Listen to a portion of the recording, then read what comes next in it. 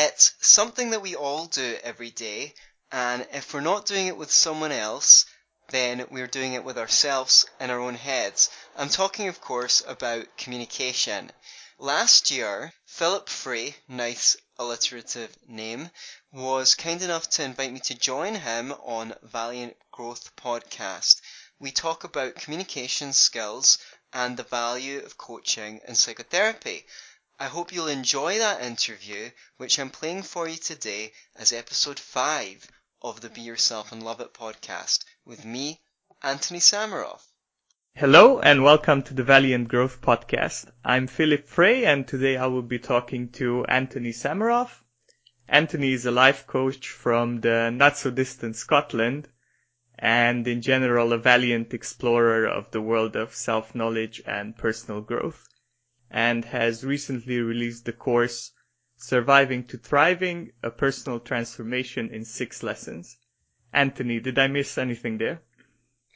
No, that was a fantastic introduction. Thank you so much for having me on your show, Philip, on Valiant Growth.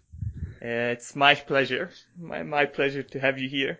So, what I'd like to begin with is life coaching. I would like to ask you about that. I have done therapy, but I haven't done life coaching. And could you explain just what it is and what kind of impact it can have on someone? Right. Well, that's a very interesting question.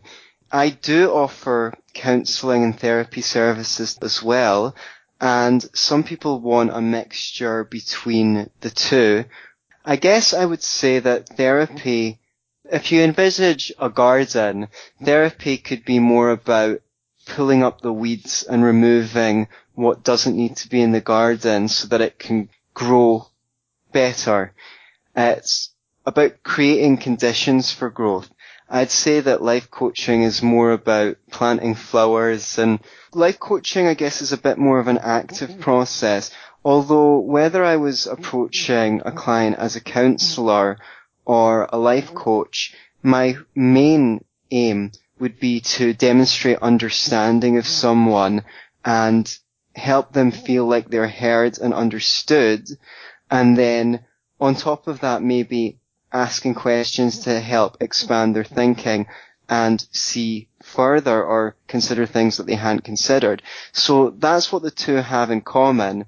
The nature of those two questions and what you build on top of those might differ quite greatly. So, to be honest, I would rather not label what I do as therapist or life coach. I'd just like to say that I make myself available to spend time with people and give them the quality of attention that they need.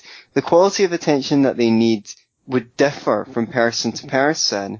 Just like, when you go into the garden, you don't just water everything.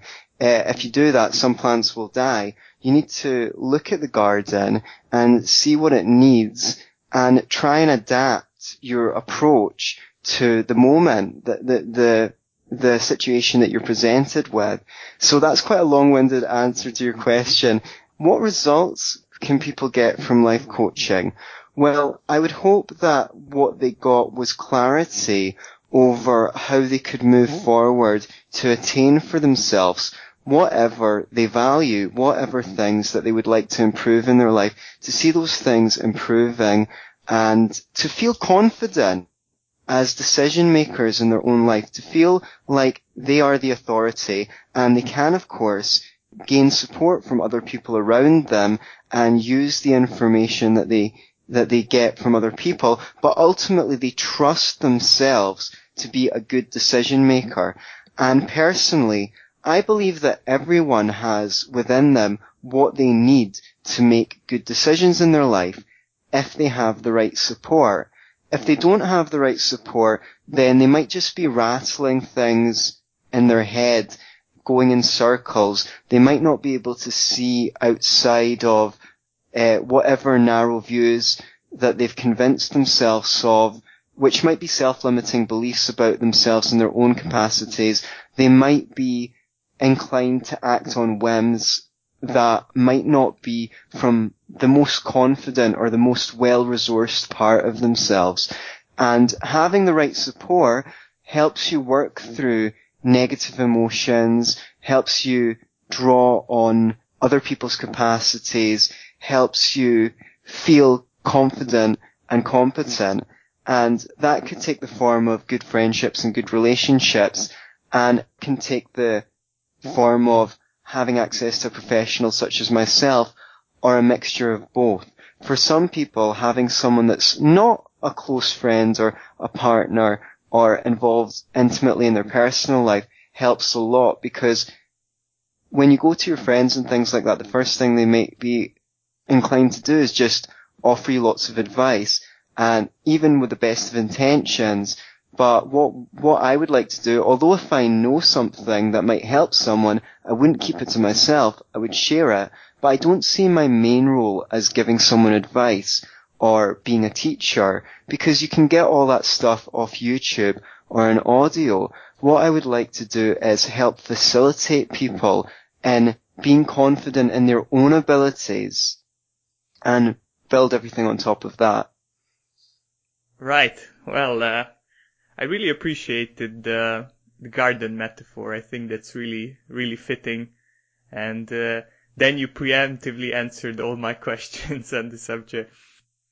I wanted to ask you, how would someone know that everybody has, or most people have a friend or a partner or members of family who offer some kind of support.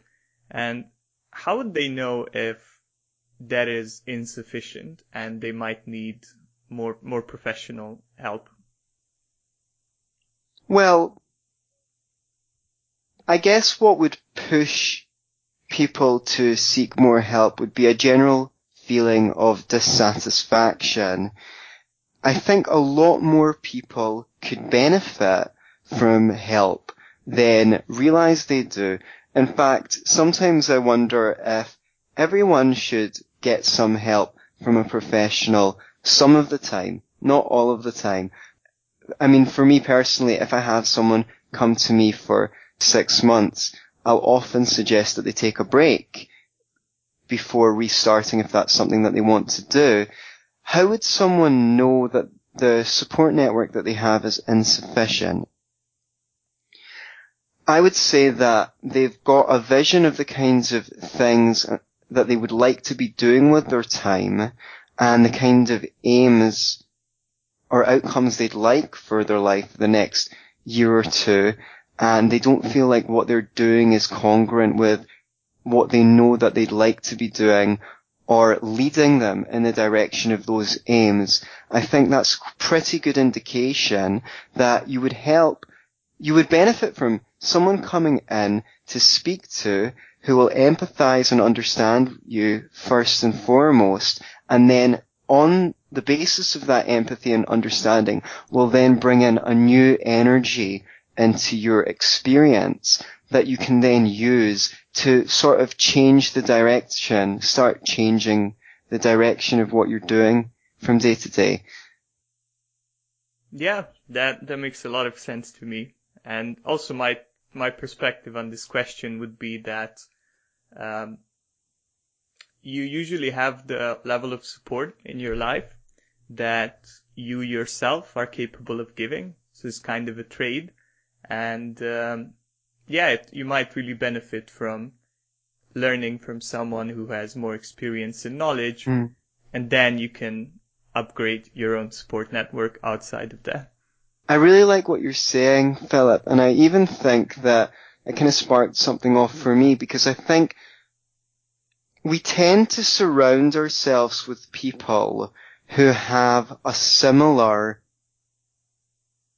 pattern or energy to the one that we give ourselves. For example, some people who are even listening to your show might remember that sometime in the past they used to associate with people who treated them a lot less well than the people who they've got in their life now are treating them.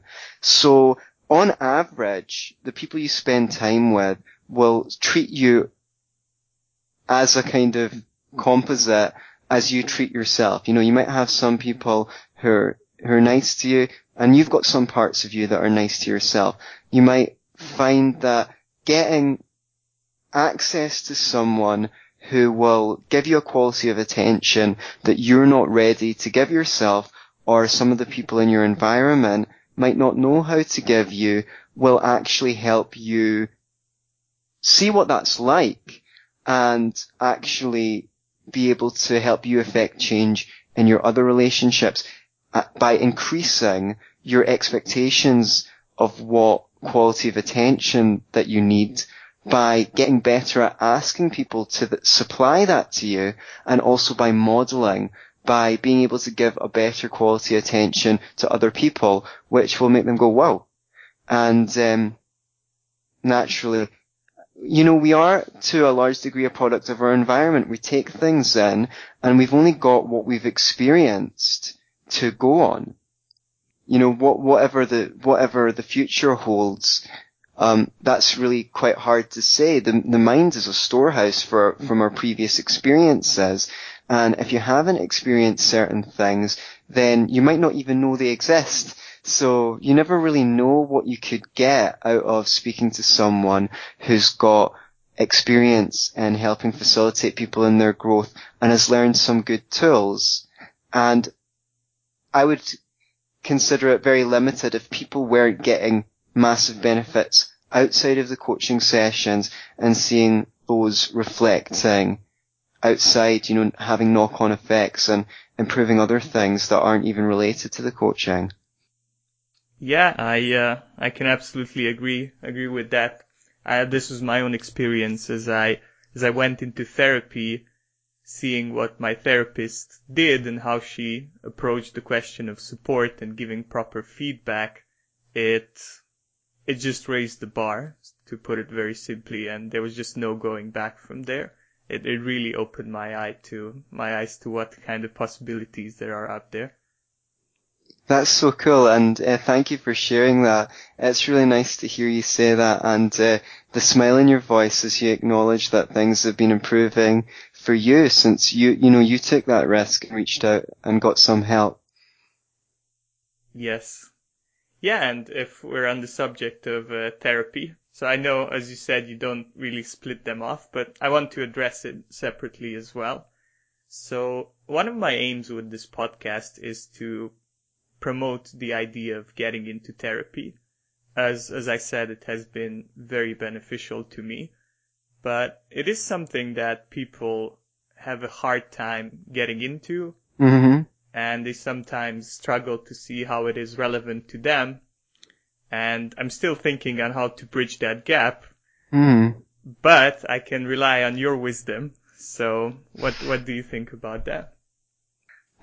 What a great question. Well, first of all, I've been to therapy myself, and I've had a few different therapists.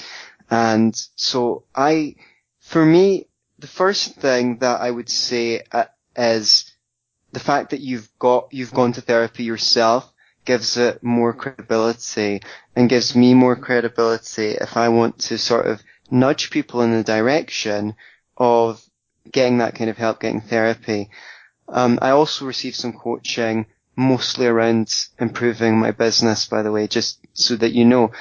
When, a couple of years ago, one of the times when I went to therapy, I was advising some of my friends went as well, and it did create a knock-on effect where like 3 or 4 people I knew were going to the same agency who actually gave people an assessment and tried to pair them with a therapist that they thought would be best suited to meet their needs. So I think being an example, becoming confident yourself in the benefits of therapy, and being a wholesome person, being a wholesome influence in your environment, being the person people can come to when they've got a problem or an issue and really listen to them, and being a person who has attained some happiness in your life, some personal qualities that are admirable, some integrity, someone who does things that other people around you think are worth doing and has personal qualities that they think are worth having, will generally make you the kind of person who people would hear that advice from. Being interested in personal development will give you credibility when you try and get other people into personal development.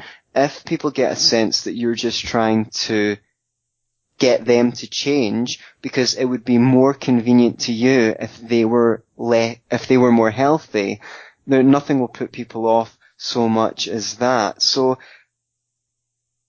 we change the world best by changing ourselves. Do you know what I mean? You need to start with yourself and do what you can to make yourself the kind of person that you'd like to be, the kind of person that you'd value, and you'll sort of attract people that value that too. And you can tell them that you've benefited from therapy. You can tell them that you enjoy having deep, meaningful conversations, and the fact that you're an example of that is what's really going to sell it. People don't listen to what you say as much as they listen to what you do. Yeah, and that makes a lot of sense to me. And I will thank you for your advice. I'll definitely incorporate that. Does that match your experience? It does. It does. I kind of, I tried to sell therapy, so to speak, before I got into it, and it did not work. But once I had the connection, I was much more convincing, and once the change was visible. Do you think the average person should get therapy, or is it for the people who had really bad childhoods or had severe trauma? Well, that's an interesting question because it really does dovetail from your last question. I mean, I had a friend say that one of the reasons why he went was after talking to me or checking out what I was doing, he was like, yeah, you gave off the impression that therapy was for everyone, not just for people who've had severe trauma or something like that. I personally think that in this society, the way that things have gone, everyone could benefit from it. Whether everyone needs it, well, I mean, needs, what do you mean by need? Are you going to drop dead if you don't get it? Probably not. Could you attain a much higher level of happiness if you saw a good therapist? I think so. I think most people could. And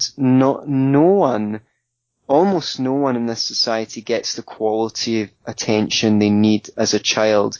I mean, we put most children in a classroom of several, 20 to 30 other kids and one teacher. No one is sitting down with the children, finding out what they're interested in, what they'd like to learn, and so forth. As adults, having someone pay that level of attention to you, finding out what you're interested in, finding out what's going on for you, how that feels, what that's like, how that developed, where that can go, what you would like to feel like, and just giving you that quality of attention, helping you develop, in itself it can be immensely incredible and healing, and also new for a lot of people.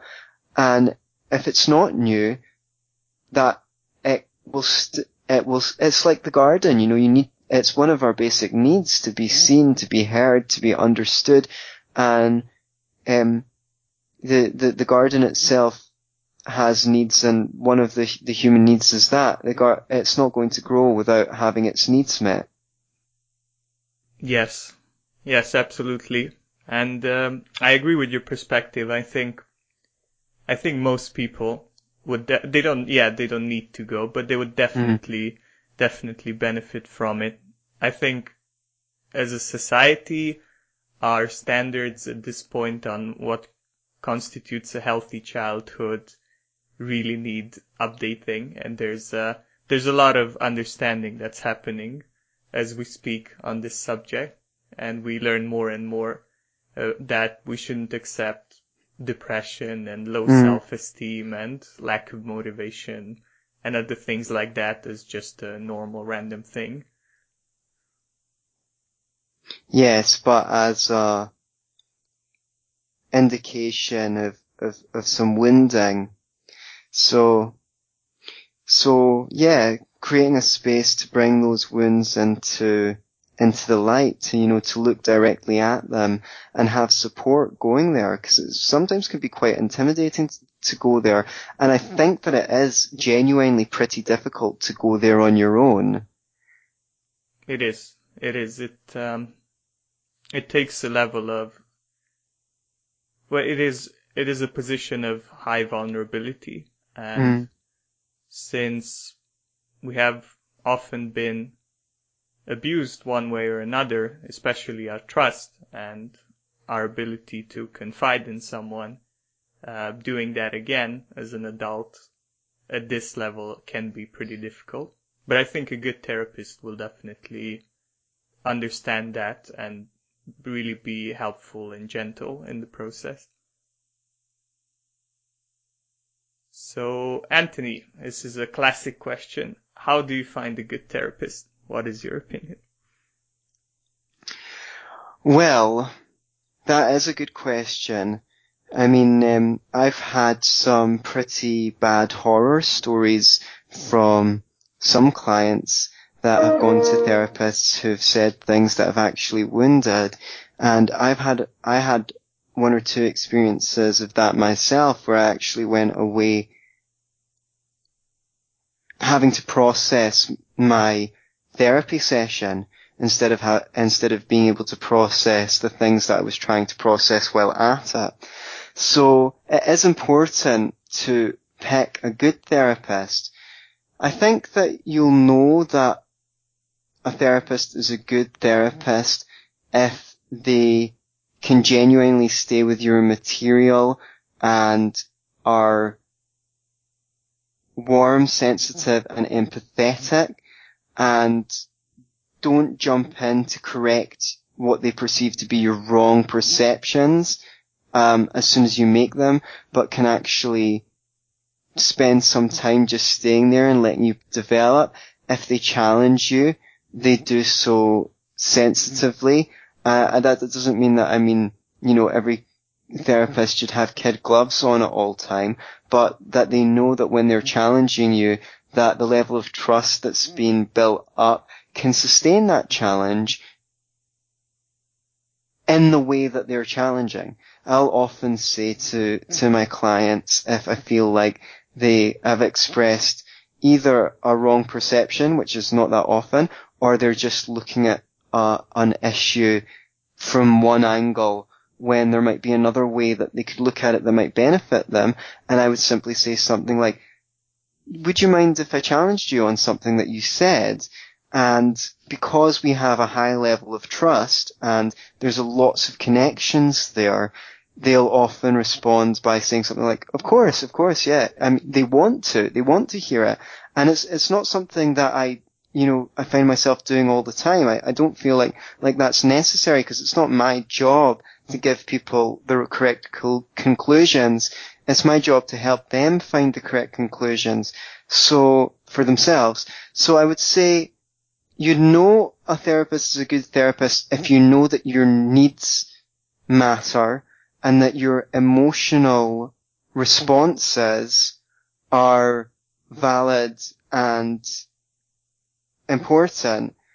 And if something seems a little bit right or off, you should be able to notice that you don't feel good about the interaction, and that there might be a reason for that. It's not like you don't feel good about the interaction because a wound's been brought up and you need to face that. A lot of us will go through difficult times in therapy, but will come away from them feeling that it was good. What I mean is, something will come up and you'll feel unpleasant towards the therapist. You'll feel like you've been mistreated. Now, what will tell you if it's been a bad interaction will be that if you can bring up that with the therapist, with the practitioner, either there and then, or if you're not ready to in the following session, they're actually willing to go into that and have a proper conversation with you about it and try and sort it out. If they become very defensive, and I have sadly experienced that, then that's probably a bad indication, because that means that you can't work through difficulties that are arising in the therapy. So I guess that would be the main red flag. In terms of whether you know that it's working well, I suppose you'll know because you'll feel like growth is happening. You ought to feel like growth is happening, and that your expectations are increasing. Would you like to add anything to that from your own experience? Yeah, I fully agree with what you said. Yeah, what I'd add to that is hopefully when you go into therapy, what you're looking for is growing self-leadership. And what you're not looking for is a replacement parent for your adulthood. And those moments that you talked about when there's a conflict perhaps, or some kind of negative experience, and bringing that up is absolutely a very good way of testing that, of what kind of role they want to assume. Do they want to just replace your thinking and just provide their own versions of reality, or are they there mainly to aid you in being able to do that yourself? Something else that I wanted to talk with you about, and that I know is an area of your focus, is communication. To me, this is a pretty new field, and I haven't done a lot of exploration here. And I'm guessing it might be to my listeners as well. It's often talked about, but they never really go into the deep end, kind of in the mainstream. So I was very excited to have you on the show and for this opportunity to ask you about it. Okay, sounds great. Yeah. So tell me, why should someone study communication? Like, you can just speak the truth however it comes out, and if the other person doesn't react properly, you just classify him as emotionally immature and keep moving, right? What am I missing there? Right. Well, first of all, I think that you're overestimating people in their capacity to just tell the truth whatever way it comes out. I think that a lot of people find it immensely difficult to tell the truth, or to say what they're really feeling, or to advocate for their own needs. And even doing that is nervous for them. Second of all, they might very easily confuse their own personal judgments with the truth. And that's also a risk, because you essentially, you've asked quite a few questions, so I'm trying to see how to break it down to smaller questions. For someone who's having difficult with self-advocating, the field of communication is fertile with approaches to being assertive that will seem less scary and risky than the normal approaches that people take, because I guarantee that most people not only don't know what they don't know about communicating effectively, but that their parents and the adults around them were not usually excellent communicators who modeled them communication skills. So it can help with assertiveness. The other thing is, it can help with making a connection with people. If you can't know how to listen properly, know how to do things like paraphrase to demonstrate your understanding of someone, you can build a lot better connections with them. And then when you need to assert yourself or dispute or enter a dispute, your relationship is a lot more likely to be able to stand those kinds of conflicts, because the connection's stronger. Conflict is a normal part of life. There's nothing wrong with conflict unless you don't know how to do a conflict effectively. Conflict is just when people don't, and when two people want different things, and sometimes that's solved instantly. You know, someone says to the other, I need the car this afternoon, and they say, well, I was going to drive to the shops. and then say, well, why don't you give me a lift on the way and then, you can have the car. Well, they might not have even noticed the conflict because it was resolved so easily.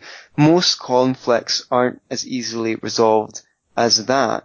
And so, having some conflict resolution skills and problem solving skills in your toolbox will really help you be able to move those kinds of conversations into win-win problem solving conversations rather than playing the who's right, who's wrong game, which so many of us often get tangled in. Yes, and you might get away with a few improperly solved conflicts, but every time the connection is weakening and eventually it might end the relationship. Yes, you're right. The quality of connection is the most important thing when you're speaking to loved ones or people you care about, because that is your relationship. The connection. The connection is your relationship. When you're not connected, you're not in relationship. Exactly. Yeah, that's very well put. So, what are some of the skills that you see that most people don't have and where they would most benefit from having in everyday life when it comes to communication? First of all and foremost, the ability to slow down and focus on the other person and what they're saying rather than your own internal dialogue. Your own internal dialogue can be going on there, but if you're just trying to think of what you're going to say when the other person's finished talking, you're not really in conversation with them. You're in conversation with yourself. If you've got a point that you think is really important to make and you're bursting, I'd like you to imagine putting a pin in it and pushing it over to the right side. And with the knowledge that if that's still important later on, then you'll be able to bring it back and express it to the other person. While the person's talking, giving them your full attention, and when they stop talking, not just to say whatever's been going on in your head, but actually to be in the moment, and having heard them say what they had to say, take a moment, feel into yourself, and respond to what they've just said, rather than your internal dialogue. Now, a really good pro tip is, in some cases, to summarize what the other person's just said to you to make sure that you've understood them correctly. And if you can do that in 1 or 2 sentences, then you're a master. You'll notice that you get amazing experiences of connection and things like that when you just you say something like, okay, so are you saying that? Or let me just make me sure that I got you right there. And either that person will say something like, yeah, exactly. And they might even go deeper and feel like they've got something more to add to what you've said. Or they might say, well, that's not quite it. And they'll correct your perception of what they say. The added benefit to you is that if you establish that with someone, they're likely to really, really, really listen to you when they respond.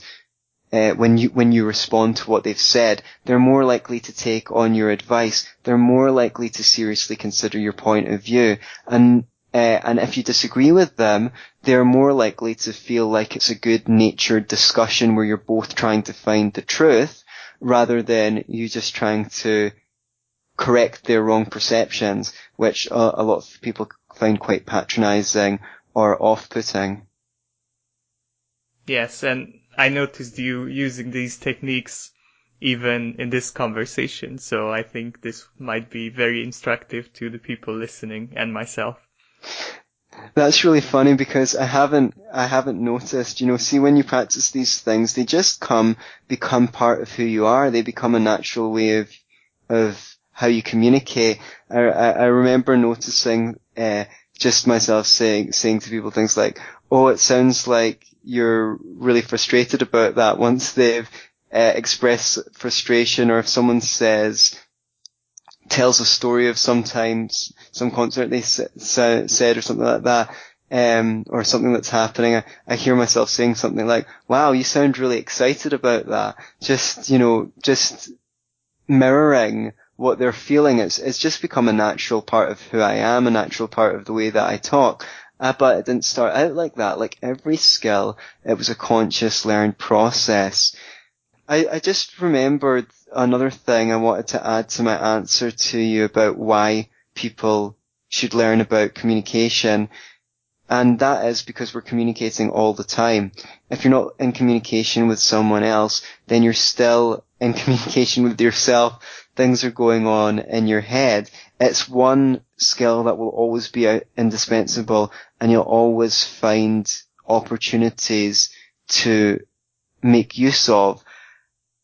It's ubiquitous. So one of the things is if you can find out really, really great ways to communicate, then you'll at least have something to measure that by. You'll know what that looks like. That might not mean that you practice it all the time or you reach that level at all times, but at least you'll know what kind of level you could be aspiring to. What I really, really liked about your answer there is the perspective of inner dialogues. Mm. And that is often overlooked. And in my experience, people are especially bad communicators when it comes to their inner dialogue and how they address themselves. And were they to put that out into the world, that would be often very they would be shocked on how vicious and disrespectful it can be at times. And these are things that we learn in our childhood. So could you elaborate on that, on inner dialogue? Yeah, I think if someone spoke to you the way that you speak to yourself in the worst, you probably would never speak to them again. We can be really cruel with ourselves, and especially when unpleasant emotions are triggered in us, we have these voices inside that often berate us. And in a way, I think those inner dialogues are sort of trying to help us using the way that they learned how. But they are a representation of how you know how to communicate and what your values are in that respect, in a sense that you might shame yourself for not meeting your own standards, but are your values that you have to be perfect, or are your values that you're always learning, you're always reflecting on your own experiences and getting better? If you can learn not to measure yourself by your perfect, unachievable standards, but instead see yourself as on a journey from sort of ignorance to knowledge or wisdom, then you can reflect upon your own experiences and say, I wish that I would have done this, and next time maybe I'll do this, rather than, I'm such an idiot or something like that. And you can get good practice by giving other people around you the benefit of the doubt. And when you communicate with them, assume that if they knew better, they would be doing better until they've proven otherwise. And when you see that working well with other people, and if you can surround yourself with people who give you that kind of treatment, then that will also help you retrain your inner dialogue. And it works the other way. You can slow down your thinking and say, look, how am I actually thinking at the moment? If I was speaking to a friend or my beloved or something like that, and they were in a similar situation, how would I speak to them, or how would I advise them? And do it nice and slowly, or you can write it down. If you're experiencing a lot of unpleasant emotions and you're thinking quickly, a great way to help process that and move to a more productive level of thought is just to get a pad of paper and just write it all down without censoring yourself, just the way that it would come out in your head. Yes, and I think just simply bringing awareness to that can be so powerful. in really, really uncovering what is going on in our heads. Another thing that I wanted to ask you about is some people are afraid that if they become good listeners, other people might abuse this quality. So if I really master the art of listening and people really enjoy telling me things, I might never get to bring up my own perspective. What's your opinion on that? Well, I guess it's not sufficient just to be a good listener. You would probably have to have some assertion skills as well. It's not been my experience, I have to say. I found that being a good listener has meant people are much, much more interested in whatever I have to say. I'm still, the little wounded child in me is still often amazed and in awe when I go out and meet people or friends of friends, I'm at social event or something like that, of how interested people are in my perspectives and what I have to say, because I wasn't always on the receiving end of that level of interest and curiosity as a child. So you do need to have balance in all things in life. I think that if you can provide people a good ear and be a good listener, they are likely to turn around at some point and say, yeah, but what about you? I've been doing all the talking. And if they don't have the self-awareness, I have on occasion met people who can just talk and talk and talk with absolutely no awareness of others. That's okay. That they're going to be the first person to lose because people will get sick and tired of them, and you might be one of the first to. So, turn around, walk away, and spend your time with someone that you feel like you're actually in a relationship with, not just a cup that they're pouring water out of their jug into. Yeah, I got this perspective from Free Domain Radio, where Steph says something along the lines of treat people the best way possible and then treat them as they treat you. And I think this is applicable to listening as well. You can bring your best foot forward and then based on the reaction, adjust whether you want to keep talking to this person or not in the future. Yes, for sure. Well, you certainly don't want to keep toxic people in your life. And if they've conceptualized you, then they might just see you as a vehicle for their own ego or whatever. They might not actually know how to form proper connections.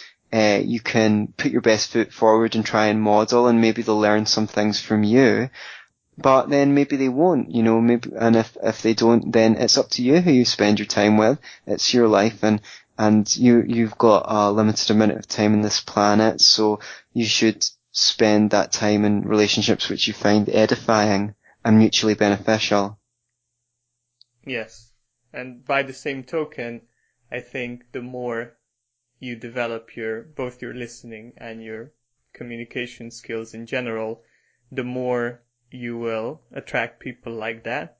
And it's entirely possible that you might have had people like that in your life before, but because you couldn't offer the same level of value that they might have had, they kind of disappeared, and you weren't aware of that because you weren't aware of the issue.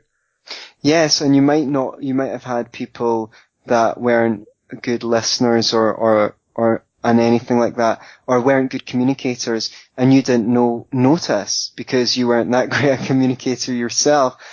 Only when you actually learned these communication skills, you actually raised your standard and you knew what it was like to be on the receiving end of good communication and a good quality of attention.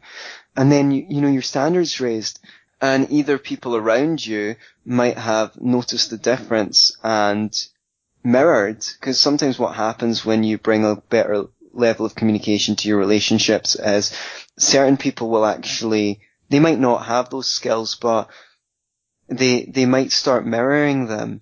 They might feel like they're getting something slightly different and will actually be able to reciprocate.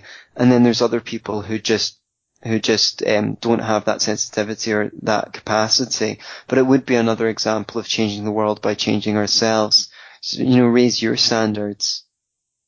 Yes, and it's really beautiful when you can, hopefully or ideally that's the best case where your own growth awakens the same in the people around you, and it's just so beautiful to unfold together. And I personally have this experience with a few people, and we've kind of been growing together as we go along, and that is so valuable and so beautiful.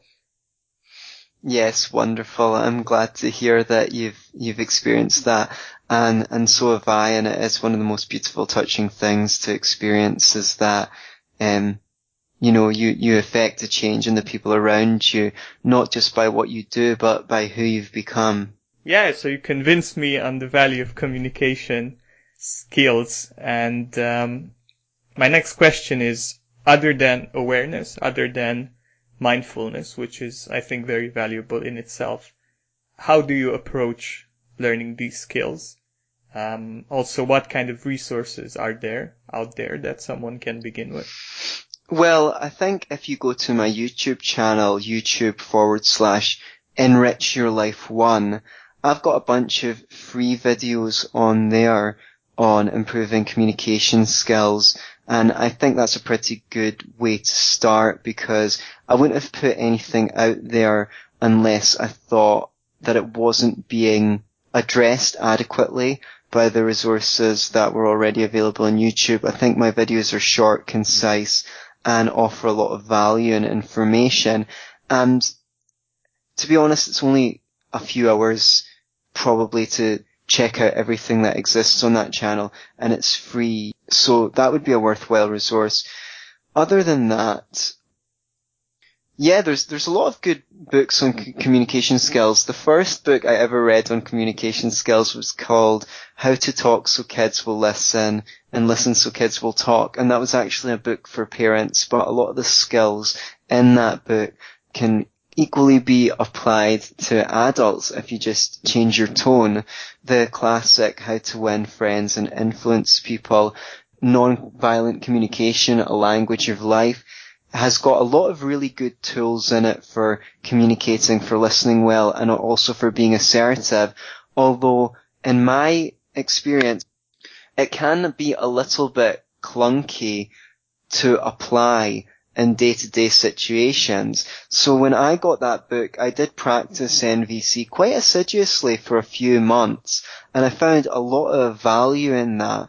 But then I tended to just not really use it, but I kept the underlying philosophy of it, sort of, if you will, in mind, and just tried to apply that some of the general tools without actually using nonviolent communication as a language or a formula itself.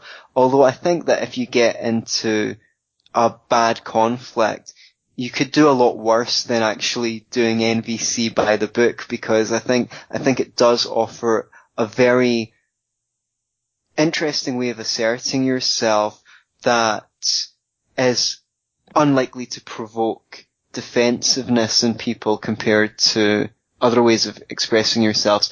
So there's a lot of communication literature out there, and yeah, there's my YouTube channel. Well, thank you, Anthony. I appreciate that and your work in general. I think it's beautiful that there are people out there who are putting out free material for people to benefit from. Well, I guess we're both in the same boat in this regard, but you have more experience. Well, we're here for a short time, and if you learn something useful, then you can do a lot worse than to share what you've learned, because, there's a lot of garbage material out there. Not to be nasty, but I mean, we're barraged with information. There's lots of popular media and things like that YouTube's full of just, mind-numbing nonsense. So if you've got something really useful, then, to put it out. You want to share what you've learned so that it can benefit other people. And you're actually making use of your experience, especially if you didn't know these things and you got poor results and then you learnt those things and you get better results, then there's lots of other people out there who are still gaining poor results and could benefit from your knowledge and experience. And so, yes, it's important for me to share the knowledge and experience that I've gained that's made my life better, because it validates the difficult, the difficult bit. Sharing the fruit will sort of give meaning to the difficulty of growth that preceded that fruit, Yes. And it is a satisfying experience, is what I find, when people benefit from your learning. For sure. I think when you ask someone for advice, in a sense, you're validating their existence. You're acknowledging that their life has been meaningful and worthwhile and taught them things that you might not otherwise have the opportunity to learn. Yes, and also another benefit that comes from this, at least for me, was it really helped me clarify my ideas and kind of deepen my own learning, because it's one thing to have it in your head. It's another thing to put it on paper or in a podcast or a video and really clarify the message so that others understand it. Yeah, you've hit on something really important there. I think it's a Hindu proverb goes, to learn, read, to know, write, to master, teach. When you start to teach something, you need to organize that information better in your head and really learn it. And when you know you're going to teach something, your priorities change. You start looking at things slightly differently. You start looking at things with the idea of mastering the conceptual side of it and being able to recommunicate it with fluency. It's like your files on the outside, well, the files in your head need to be better organized in order for you to teach something for other people. So you're definitely the first beneficiary of teaching something to anyone. Yes, and I really recommend this to listeners as well. Find a way in which you can teach. There's so many possibilities now with the internet, and I don't think you have to be necessarily an expert. If you're just one step ahead, there are already a lot of people who can benefit from that one step and from the interest that you can raise with that. That can be very valuable. That is true, because, we're all only one step ahead of someone and one step behind someone. So, never doubt the value of anything that you've learned that's made your life more wholesome. And while we're on the subject of creating material, I want to ask you about your course. I know that it has been recently released. Am I correct in that? Yes. It's not long since being released. That's called Surviving to Thriving, and it does combine the best of what we've learned in a life dedicated to personal development. I spent quite a lot of time going through my own notes, going through all the documents that I'd created with notes for possible articles or things that I might write, and brought together the best of what I learned in one place and in the correct order. What is it about and who is it for? For anyone who would like to attain to their highest potential, potentially their highest potential. What I've done is really try to take the trial and error out of personal development. Personal development can be hard. You look in all sorts of places and you might not necessarily be sure what will work or what won't work until you've tried it for quite a long time. And what kind of feedback have you been getting so far in the course? Well, I have to say I've been absolutely delighted with the feedback. It's been pretty incredible.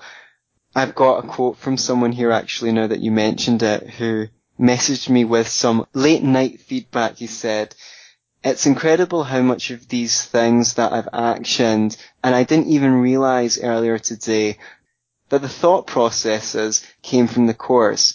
I've started using to-do lists and count down to 5 when angry to relax. I've burned off 13 pounds of fat, improved work efficiency and confidence, made huge steps forward in my relationship with my partner. I went back and looked over my notes and it's all there. These actions were caused by thoughts which the first module tickled out of my head. So I'm so happy thinking about all the little improvements I've made that I almost teared up as I typed this. So far, incredibly positive. Thank you for the excellent material." And that's some feedback that I got on just the first lesson of the course, actually. The course is full of 6 lessons, and I created them by going through all my notes and bringing together the most important things that I'd learned that I had no doubt in my personal development, and then organising them into 6 lessons over a course of 6 months. So it really does combine the best of what I've learned in a lifetime of personal development. What are the 6 parts to it? So the first lesson is called "What's the Difference Between Surviving and Thriving?" And that is really a self-exploration that will help orient someone towards attaining to their happiness, attaining their highest potentials, rather than simply living a life where they're trying to avoid immediate discomforts or unpleasant emotions and kind of staying in their comfort zone, which is more of a survival mode than a thriving mode. The second module is called "How Do We Grow?" And I figure, like in nature, everything has needs. We have similar physiological needs to an animal, but we have much greater emotional and psychological needs than any other animal does. And the second lesson will primarily focus you on becoming excellent at meeting your needs. If you meet your needs, then growth happens. And that takes a lot of the difficulty out of it, because you're not trying so hard to be better or other than you are to magically heal, but actually to give yourself the conditions for growth, knowing that if the environment is right, then growth will happen.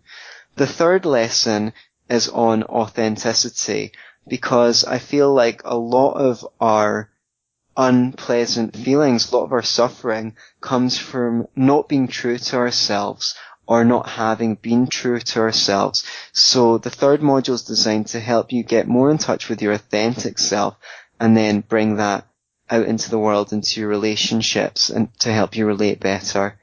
The fourth lesson is on emotional well-being. I think that's extremely important because I can't think of anything that governs the quality of our life more than our emotions. So the fourth module is designed to help you learn to attain a greater level of emotional well-being. The fifth lesson is called Taking Responsibility, and that's one of my favourite lessons in the course, because I think that taking responsibility is a gift to yourself. We tend to think of it as scary or burdensome, but that's only because, well, it was foisted on us unceremoniously by caregivers who might not have been quite aware on how to best coach us into taking responsibility for ourselves. But ultimately, whatever you take responsibility for in your life, you will see improve. And whatever you don't take responsibility for, you will see deteriorate. And the ironic thing is, you know, we've no choice over whether we're responsible or not. Even if you don't take responsibility, you're still responsible for choosing not to take responsibility. So you might have heard the Henry Ford quote, "Whether you think you can do it or you think you can't do it, you're right." Yes. Well, whether you think you're responsible or you think you're not responsible, you're still responsible. So if you make taking responsibility a conscious process, then you will do a lot better for yourself. And lesson 5 of my course will really, really help you do that. The sixth and final lesson is called Making Life Awesome, and that's a cool note to finish on. And I guess in order to find out how I help you make your life awesome, you'll have to get the course, because I don't want to give any surprises away. What I like about the structure is it's in an arc, you know. It goes from surviving to thriving, how we grow, authenticity, emotional well-being, taking responsibility, and then making life awesome. So each lesson builds upon the previous lesson. That sounds very exciting, Anthony. Thank you for sharing that sneak peek into it. And I'll probably do a review in the future. Might be in the distant future, because I really want to go through it properly. Right, so the last thing that I wanted to ask you about in regards to your course is the price. And I'm a pretty frugal guy, and I'm thinking some of my listeners are as well, which basically, to me, it means thinking carefully about spending. Sure. And saving on things that don't matter so I can invest in things that are really valuable. So when I look at the price, it's $297. And if I understand correctly, that might increase in the future. And I say to myself, okay, that's around 10 ebooks, or it's a couple of therapy sessions. So what I'm curious about is, how does your course compare to those alternatives?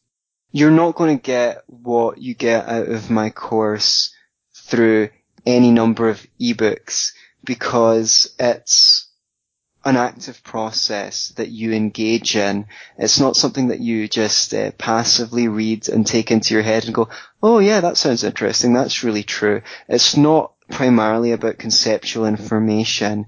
You actually participate in filling out exercises and self-inquiry, and it'll take you in a journey of deep and deepening self-inquiries that will help you attain to your highest potential.